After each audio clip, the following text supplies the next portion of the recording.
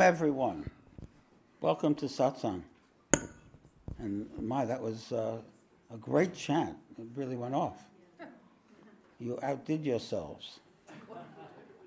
I got too high. I won't be able to give a talk now. I'll try.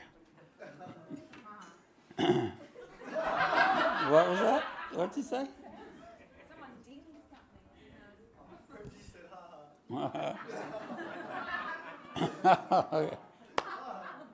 So I like to begin by quoting my guru, Baba Muktananda, who began every talk by saying in Hindi, Sabko bade sanmane ke saath prem se hardik swagat.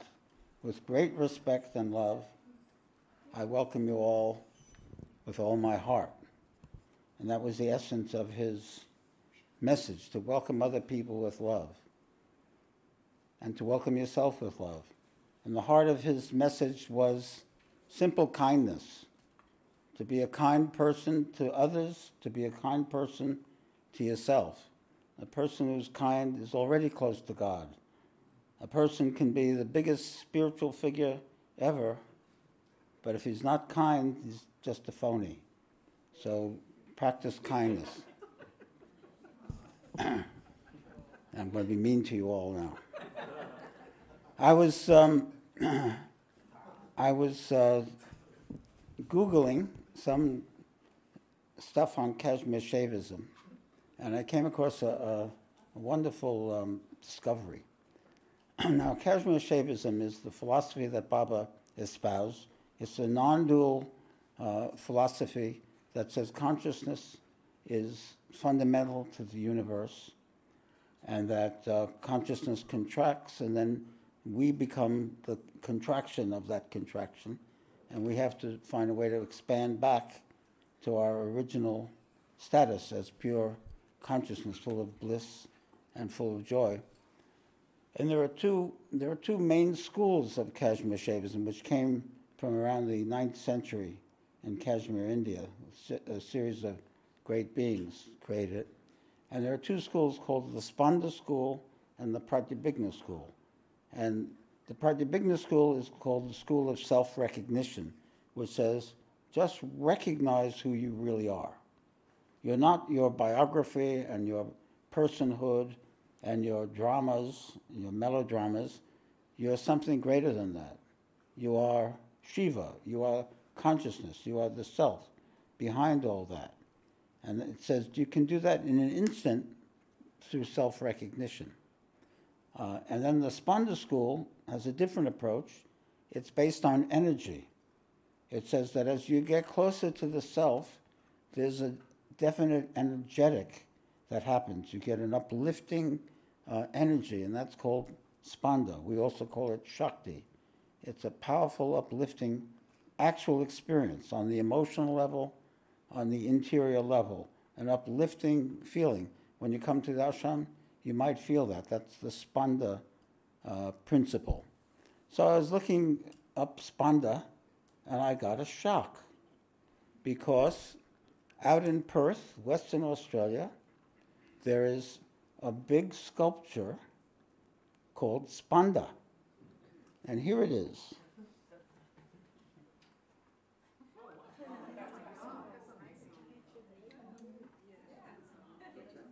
Not bad. Let's see another one. Yeah. And it's, how big is it? 60 feet? 9 stories. 9 stories high. Wow. Go ahead. Now, it's by an artist named Christian de Vitry,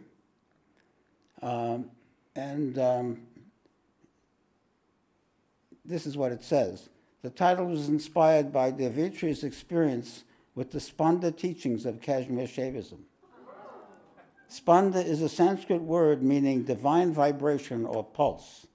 The term is used to describe how consciousness at the subtlest level moves in waves of contraction and expansion. Spanda, according to Kashmir Shaivism, is the creative pulse of the Absolute as it manifests into the dynamism of relative form.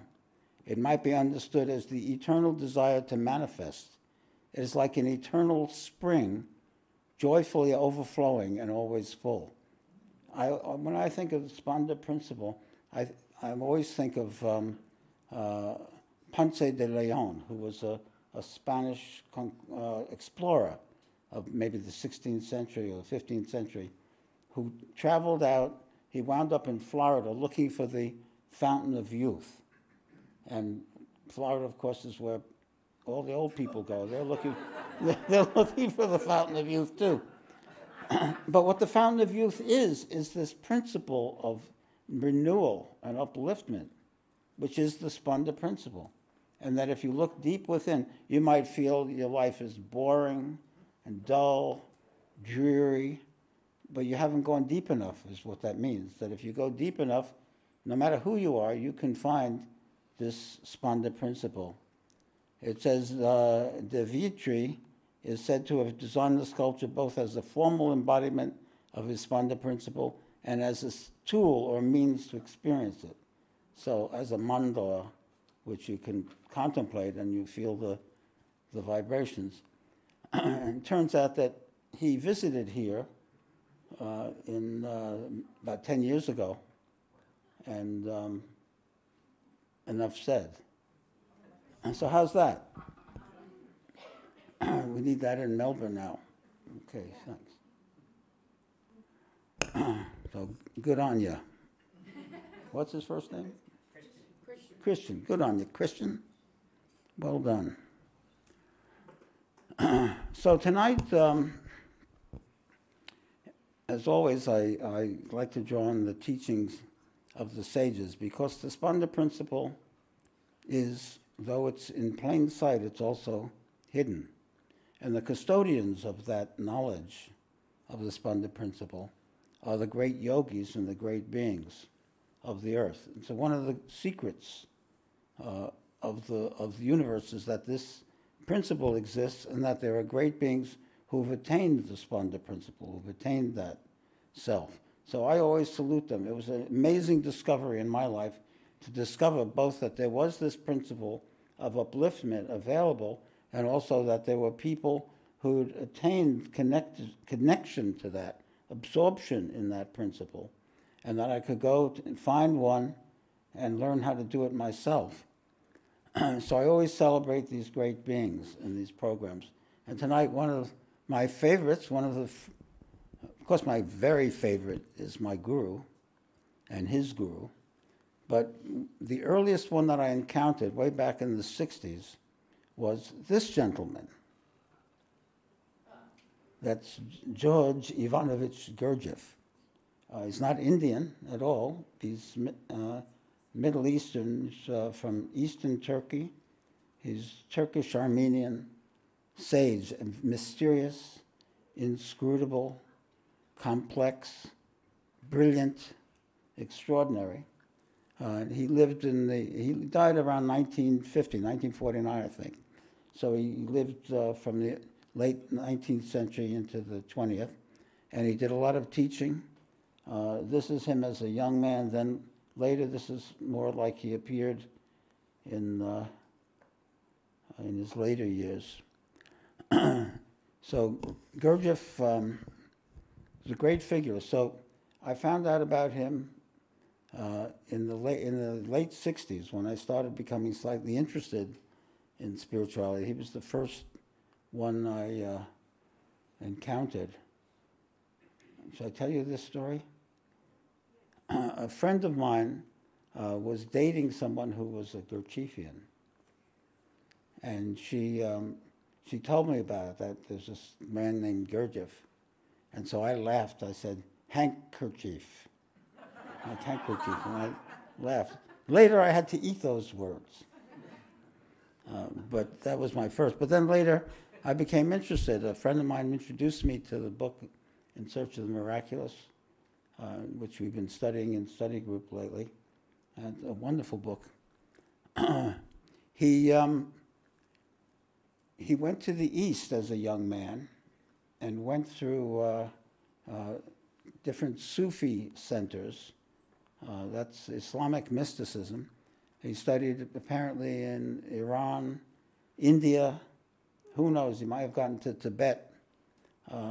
and he studied with various people. He's written a book about it, but it's such a strange book that it's hard to trust, because he was also, pardon my language, a bullshitter.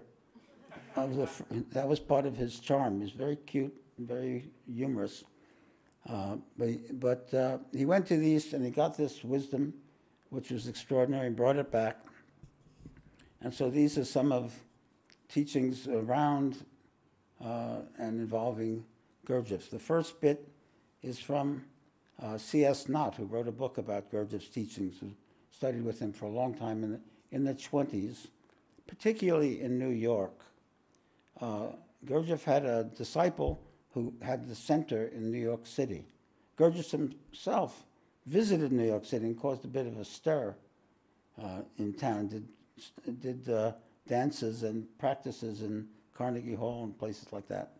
But he had a main disciple was called Orage, A.R. Orage.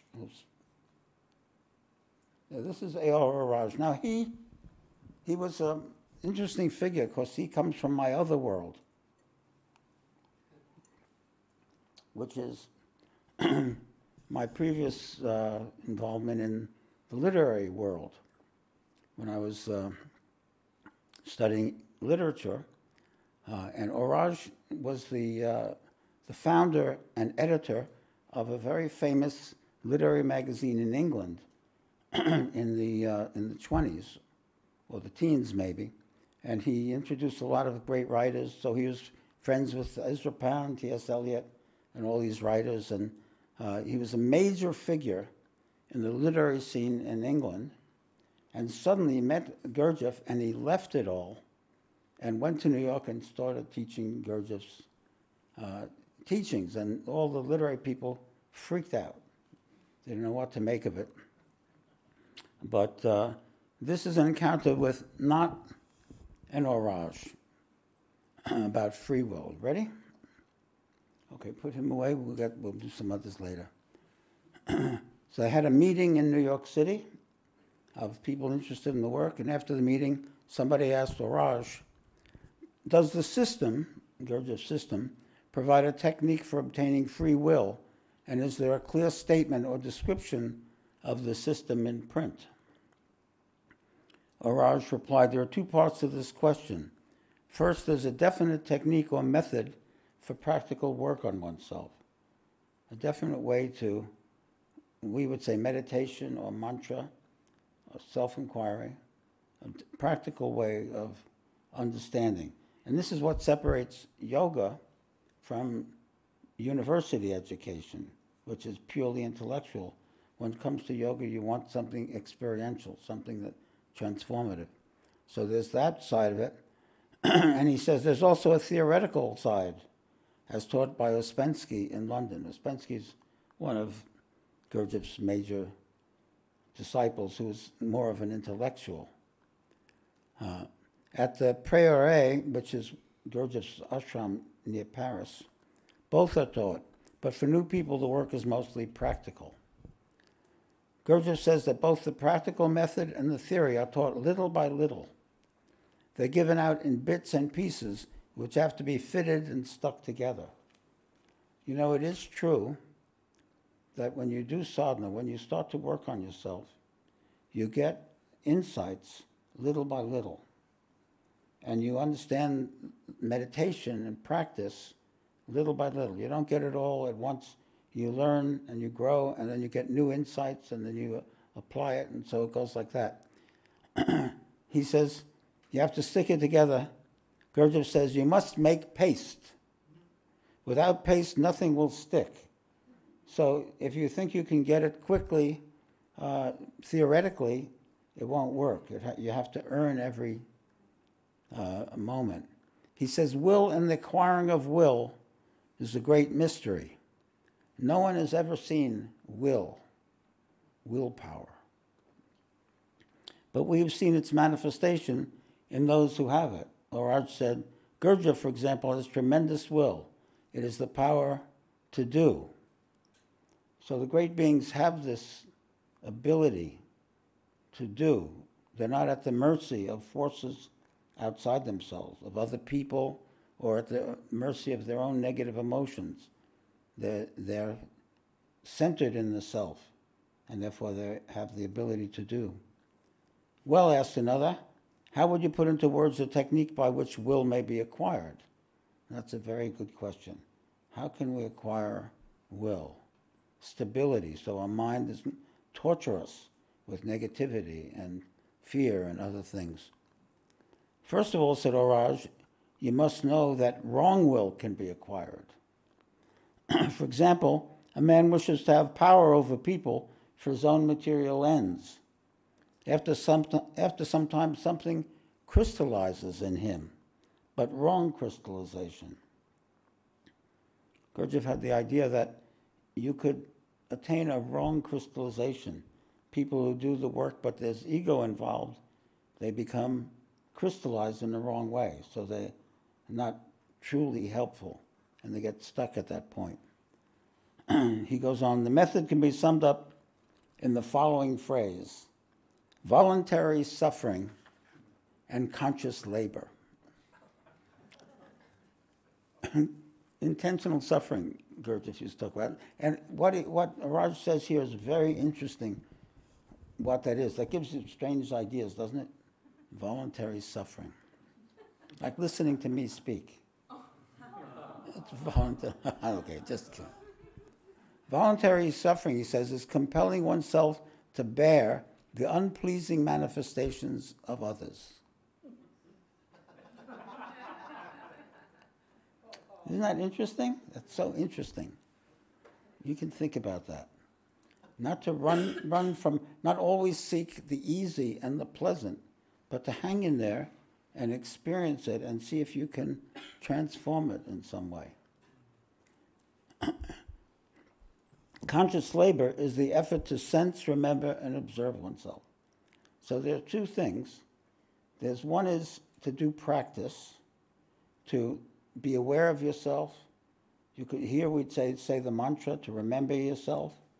That's the positive part. And the negative part is to put up with whatever life throws at you. Not fall apart when life comes at you as unpleasant people, unpleasant events.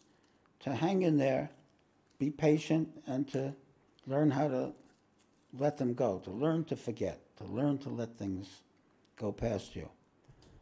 He says, it is the doing of small things consciously, the effort made against the inertia and mechanism of the organism, not for personal gain or profit, not for exercise, health, sport, pleasure, or science, and not out of pique or like and dislike.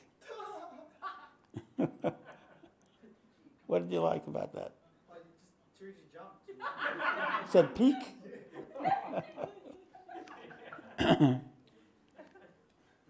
So he says it's to do that. The reason you work on yourself is not for any of those reasons. Not for wealth or fame or popularity or anything, but for the sake of knowing yourself and for the sake of happiness. He says, self-remembering never becomes a habit. It is always the result of a conscious effort, very small to begin with, but it increases with doing. So it's a conscious idea to know yourself, to remember the self. Gurdjieff used to talk about self-remembering, and he used to describe a two-way arrow, that normally our attention goes out to other people and to objects. And he said, at the same time you put that arrow out, put an arrow in. So remember yourself, because you're in the picture. I'm here. And this was his technique of self-remembering. I used to practice this a lot before I went to India, of remembering myself and still operating in the world. You do that? Two-way arrow. Here you are, you see me, you see the room, and you're also aware of yourself. So bring your awareness to both. Okay. He says, a moment of self-remembering is a moment of consciousness. Can you see how that moment when you do that is qualitatively different from when The other, Gurdjieff would say, the other is like being asleep, a waking sleep. You're kind of unconscious, drifting along. But when you remember yourself, you become present. You become aware. He says, in the ordinary it's not in the ordinary sense of self-consciousness, but a consciousness of the real self, which is I, together with awareness of the body, the feelings, and the thoughts. So you remember both, if you talk in terms of subject and object, the subject over here, the object there, not just involvement with objects, but also remember the subject. And so that's his technique of self-remembering. Wonderful technique. I practiced that in my early days in India very intensely. Okay, now we have another bit. There are 3 bits tonight. Can you handle it? The next one's pretty heavy. But then the last part is light. And this one is from an old friend, Maurice Nicoll. He's another disciple of Gurdjieff who was an English psychoanalyst. Very sober man. He studied with Jung. He was a pretty distinguished psychoanalyst. Then he went to Paris and he worked with Gurdjieff and he became a teacher, very intelligent. I have like a 6-volume set of his lectures, and this is from one of them. And this is called Singing Your Song. Are you ready for this? I should say trigger alert. Is that what you say, trigger alert? What's another? Trigger warning. Okay, you ready? Nicoll says, he used to teach in England. He taught every week he would give a lecture at a sort of a house out in the country in England. He says, if you're going to exact psychologically every pound of flesh or every farthing from a man who owes you, that is, if you're going to make everyone apologize and make amends and eat the dust, then you'll be under the exacting law that Christ warns you to escape from. So it's saying, making accounts. How many people owe you apologies? And if you're going to insist that they come and apologize to you, then you're going to come under the law. What is the law? Jesus freed us from that law. The original law, the Old Testament law, is an eye for an eye, a tooth for a tooth. And Jesus said, no, there's grace. We don't have to come under that. So if you exact this from everyone, you want everyone to apologize and do that, then you come under the old law. You're going to have to do that yourself. So better not to do it. He says, you'll put yourself in prison. That is under unnecessary laws. You will not get out until you've paid on your side for all your own faults. So if you're exacting about other people's faults, you'll have to pay for your faults. Isn't that interesting? That's scary, I'd say. But there is a law of mercy. That is an influence higher than the literal law of an eye for an eye, which is the law of the man of violence. This is an example of putting yourself under new influences. This is the higher law that Jesus taught, but all the great beings teach, of forgiveness, of kindness, that law. I always think of the story of Eknath and the scorpion. I've told it before. But one day, Eknath Maharaj, a great saint, was sitting by the river, and a scorpion fell in the river and was drowning. Eknath reached in, picked it up, and saved its life, whereupon the scorpion stung him, and he dropped it. When he dropped it in the river, it was drowning again. So Eknath reached in, picked it up again, and saved his life, whereupon the scorpion stung him. And he dropped him again into it. He picked it up, saved him again, and got stung again. A bystander said, "Hey, Eknat." No, whoever told it to me first said, and so they spent the day. I love that. Said, "Hey, Eknat, why do you do that? It's an ungrateful creature. Every time you pick it up, it stings you. Why do you bother? Let it drown."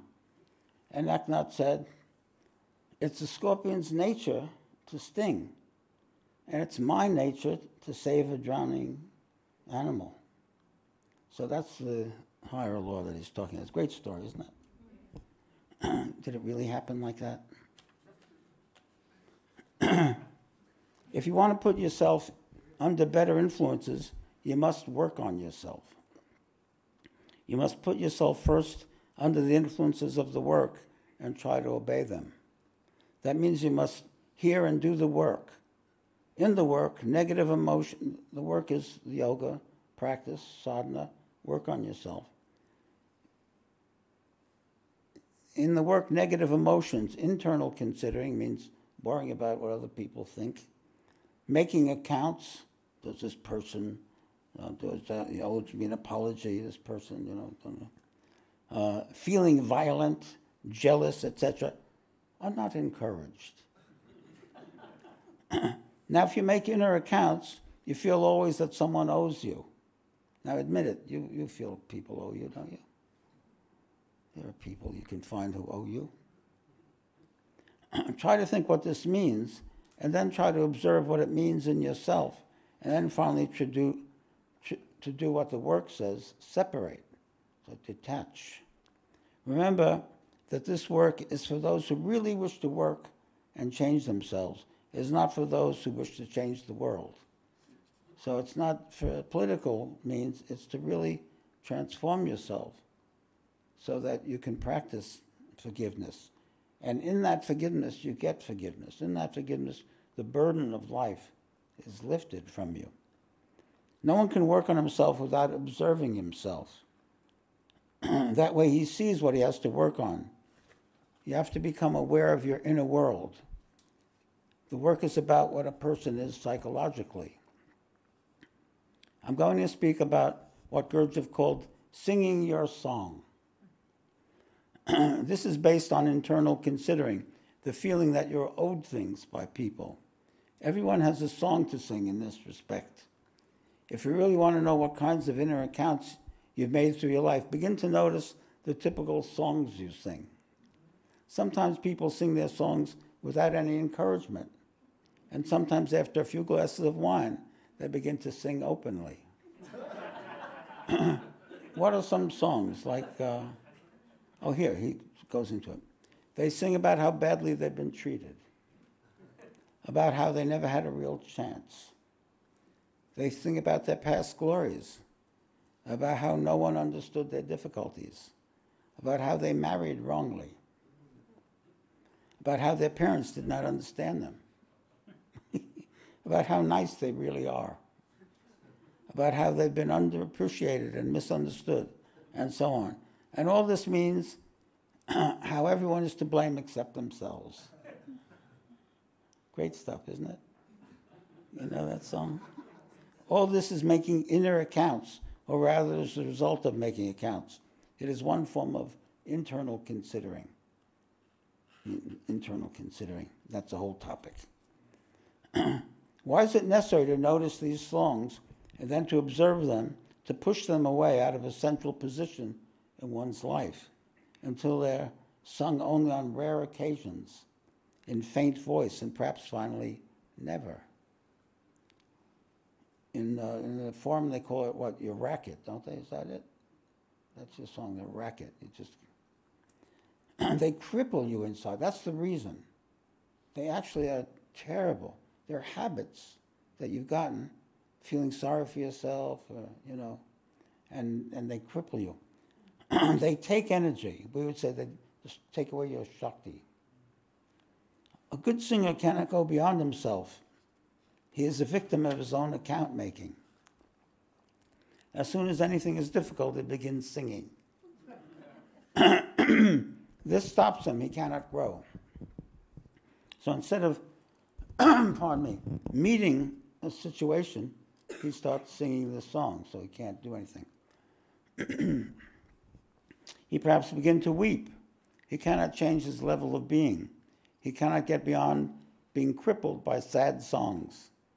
Instead of working on himself in some difficult situations, he begins to sing at once, perhaps very nicely and quietly. If he's criticized or spoken to sharply, he begins to pity himself, gets furious and feels he's not understood, and so on, and then he begins to sing, either softly to himself or to others, especially to people who will listen to him. You have a singing group and you sing with them. Yeah, it happens. Often a person makes friends with another person only because it is easy to sing his or her song to him or her. And if the latter suddenly tells him in so many words to shut up, he is so deeply offended he goes in search of a new friend, a person who will really understand him or her. It's very psychologically accurate, you know. Is this painful to hear? It's heavy medicine, isn't it? But it's very accurate. David, what do you think? Great stuff. You good with it? Yeah. Huh? So insightful. So insightful. And although they do not sing their songs openly, perhaps they do them secretly. They feel an inner sadness, a sense of monotony, a kind of inner tiredness or frustration around which thoughts gather. And they also stand in one's way, and very often they're not observed, though they're all the time secretly eating one's life. Of course, I call this tearing thoughts. Whenever you feel depressed, whenever you feel full of worry and so on, it means your brain is being eaten by tearing thoughts. Some song is being sung inside of you, whether by habit, you know, you've done it all your life, you were taught that, and it's something inside that needs to be, first of all, seen.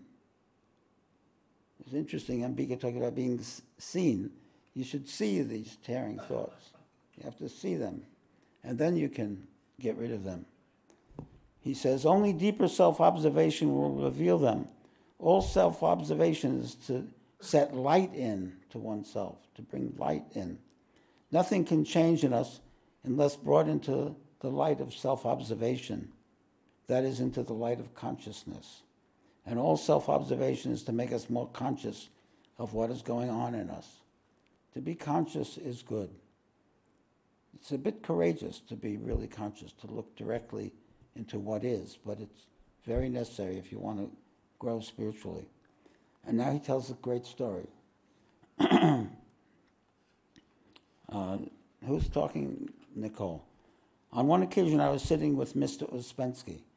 He was Ouspensky's student also. We had been silent. He looked up at me with a smile and asked me why I was so sad. I said, I did not know that I was. He said, it is a habit. You're listening to some eyes that are singing some sad, faraway song. So part of your personality is singing some sad, faraway song, perhaps a song without words, or words you've quite forgotten. Sometimes the person is in that mood, they don't know it. There's some song being sung. Try to observe it, he said. It takes force from you, and it's quite useless. It sucks your energy out. And he added, this is an example of the moon eating you, being eaten by the moon. This is a very Gurdjieffian idea. Gurdjieff's idea, I'm not going to explain it or justify it, but he said that we should be eaten by the sun, but we should eat the moon. If the moon eats us, wrong direction. But in practical terms, it means you're imprisoned by negative thoughts, fears and anger and depression. Then you're being eaten by the moon. All these negative thoughts have come in. He goes on, sometimes the work says we must sacrifice something in order to grow. What is it we must sacrifice? We must sacrifice our suffering. We express our suffering often in these songs, articulate and inarticulate. So you have to give up your suffering, become joyous and happy. The songs are strange little sad private relationships we have with ourselves that steal force from us that we do not notice because they are habits. You like that? It's very good. I don't sing any songs like that. So, very interesting. Now, maybe I should stop there. I've got one good story, but I'll save it for next time. Okay. I think that's enough. I'll save it. That way I have to work less hard. I have a story already ready. All right. So let's leave it at that. Let's not meditate on a sad song. All right, well, give us something. No. You see, when you meet the guru and then you encounter the yoga and you read the scriptures teach you a joyous song, a completely different song. It's the song of the Spanda principle. It's the song of the self. It's the song of love, the song of joy, the song of upliftment. And we've been trained to believe that there's just life is always ebbing away and we're not getting what we want. Speaking of which, I just remembered, Yogi Shri just signed a contract with his book's going to be published. It's a science fiction book. And so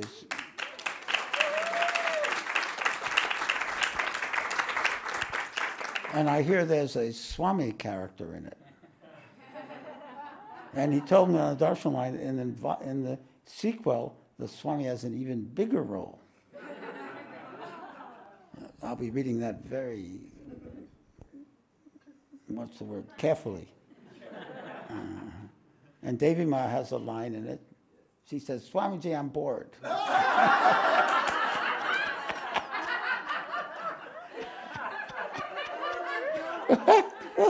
I don't know, is that true?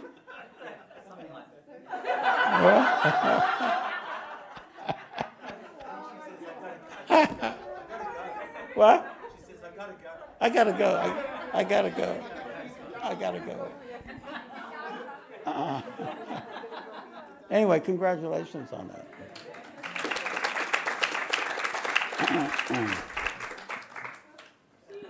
Next, you can work on your spiritual memoir. All right, so let's get into let's get in touch with the song the song of the Akash, the song, the Bhagavad Gita, the Chittakash Gita, the song of God, the song of songs, the song of the self. And that also exists within us, but we have to dig a little deeper, below the personality, below our habits, to the self. And it's there. It's the place of I am. It's the place of Om Namah Shivaya. It's the place of love and kindness and softness and peace and stillness that's within every one of us. So we'll meditate now for 10 minutes. And in meditation, we let our songs quiet down. We don't listen to those songs. We listen to the higher song. We connect with that. If you've never meditated before, you can use the mantra of our lineage, Om Namah Shivaya, and repeat it to yourself and let other thoughts dissolve. Just keep repeating that. Om Namah Shivaya is a great song. It says, I bow to the self. I bow to inner consciousness.